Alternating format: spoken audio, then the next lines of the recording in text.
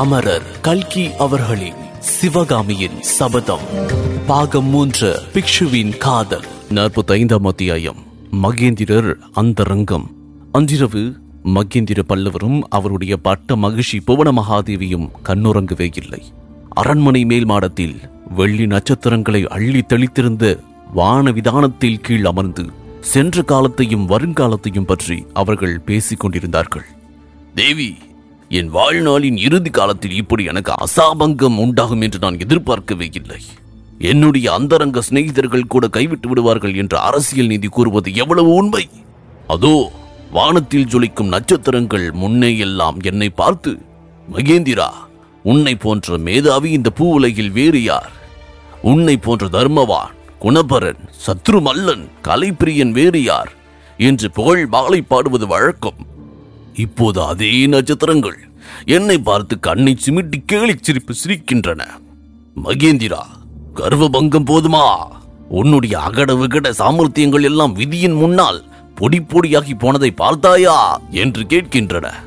மகேந்திரருடைய உடம்பும் உள்ளமும் வெகுவாக நொந்திருந்தன என்பதை சக்கரவர்த்தினி அறிந்தவளாதலால் அவர் மனத்தை மேலும் புண்படுத்த விரும்பவில்லை. ஆயினும் அவளை அறியாமல் இந்த வார்த்தைகள் வெளிவந்தன. பிரபு, நாம செய்து கொள்ளும் காரியத்துக்கு விதி என்ன செய்யும்? இதை கேட்ட மகேந்திர பல்லவர் சோக புன்னகை புரிந்து, மனிதர்களாகிய நாம் எவ்வளவு சாமர்த்தியமாக காரியம் செய்தாலும் விதி வந்து குறுக்கிட்டு எல்லாவற்றையும் கெடுத்து விடத்தான் செய்கிறது. என்னுடைய காரியங்களை கெடுப்பதற்கு விதியானது சிவகாமியின் ரூபத்தில் வந்தது என்றார். அந்த ஏழை பெண்ணின் மீது ஏன் பழியை போடுகின்றீர்கள்? அவள் என்ன செய்வாள் என்று இரக்கம் ததும்பிய குரலில் கூறினாள் பல்லவர் தலைவி புவன மகாதேவி. பெண்ணுக்கு பெண் பரிந்து பேசுகிறாய், அது நியாயம்தான். ஆனாலும் ஆயனர் மகளின் காரணமாகத்தான் என்னுடைய உத்தேசங்கள் எல்லாம் பாழாய் போயின. சிவகாமியிடமிருந்து மாமல்லனை பிரித்து வைக்க நான் முயன்று வந்தேன். அதற்காக என்னவெல்லாமோ சூழ்ச்சிகளும் தந்திரங்களும் செய்தேன். நான் செய்த சூழ்ச்சிகளும் தந்திரங்களும் பயன்படாமல் போயின. விதிதான் கடைசியில் வெற்றி பெற்றது. விதியானது உங்களுடைய நோக்கத்தை தானே நிறைவேற்றி வைத்தது. அந்த பெண்ணிடமிருந்து மாமல்லனை பிரிப்பதற்கு தாங்கள் எத்தனையோ ஏற்பாடுகள் செய்தீர்கள். விதி உங்கள் ஒத்தாசைக்கு வந்து அவளை வாதாபிக்க கொண்டு போய்விட்டது. அப்படி இருக்க அவளை தேடி அழைத்து கொண்டு வருவதற்கு நீங்கள் ஏன் பிரயத்தனம் செய்ய வேண்டும்? தங்களுடைய காரியம் எனக்கு விளங்கவில்லையே என்று புவன மகாதேவி உண்மையான திகைப்போடு கேட்டாள். அதைத்தான் அப்போதே சொன்னேன். பழமையான பல்லவ குலத்திலே பிறந்ததற்கு தண்டனை இது. சிவகாமியை திருப்பி கொண்டு வராவிட்டால் பல்லவ குலத்துக்கு என்றைக்கும் மாறாத அவமானம் ஏற்படும். புலிகேசி காஞ்சி பல்லவனை முறியடித்து விட்டு ஊர் திரும்பியதாக பெருமிடித்துக் கொள்வாள். சிவகாமி வாதாபியில் இருக்கும் பட்சத்தில் புலிகேசியின் ஜம்பத்தையே உலகம் நம்பும்படி இருக்கும். சிவகாமியின் புகழ் ஏற்கனவே இலங்கை முதல் கன்யாகுப்ஜம் வரையில் பரவி இருக்கிறது. மாமல்லபுரத்துக்கு சிற்பங்களையும் சிவகாமியின் நடனத்தையும் வந்து பார்த்துவிட்டு போக வேண்டும் என்று நானே ஹர்ஷவர்தனருக்கு ஓலை அனுப்பியிருந்தேன். அப்படிப்பட்ட சிவகாமி வாதாபியில் சிறை வைக்கப்பட்டிருந்தால் உலகம் என்ன நினைக்கும்? பல்லவ குலத்துக்கு அதை காட்டிலும் வேறு என்ன இழிவு வேண்டும்? சுவாமி, தாங்கள் தலையில் அணியும் கிரீடத்தை சில சமயம் நான் கையிலே எடுத்து பார்த்திருக்கின்றேன். அதனுடைய கணத்தை எண்ணி இவ்வளவு பாரத்தை எப்படித்தான் சுமக்கின்றீர்களோ என்று ஆச்சரியப்பட்டிருக்கின்றேன்.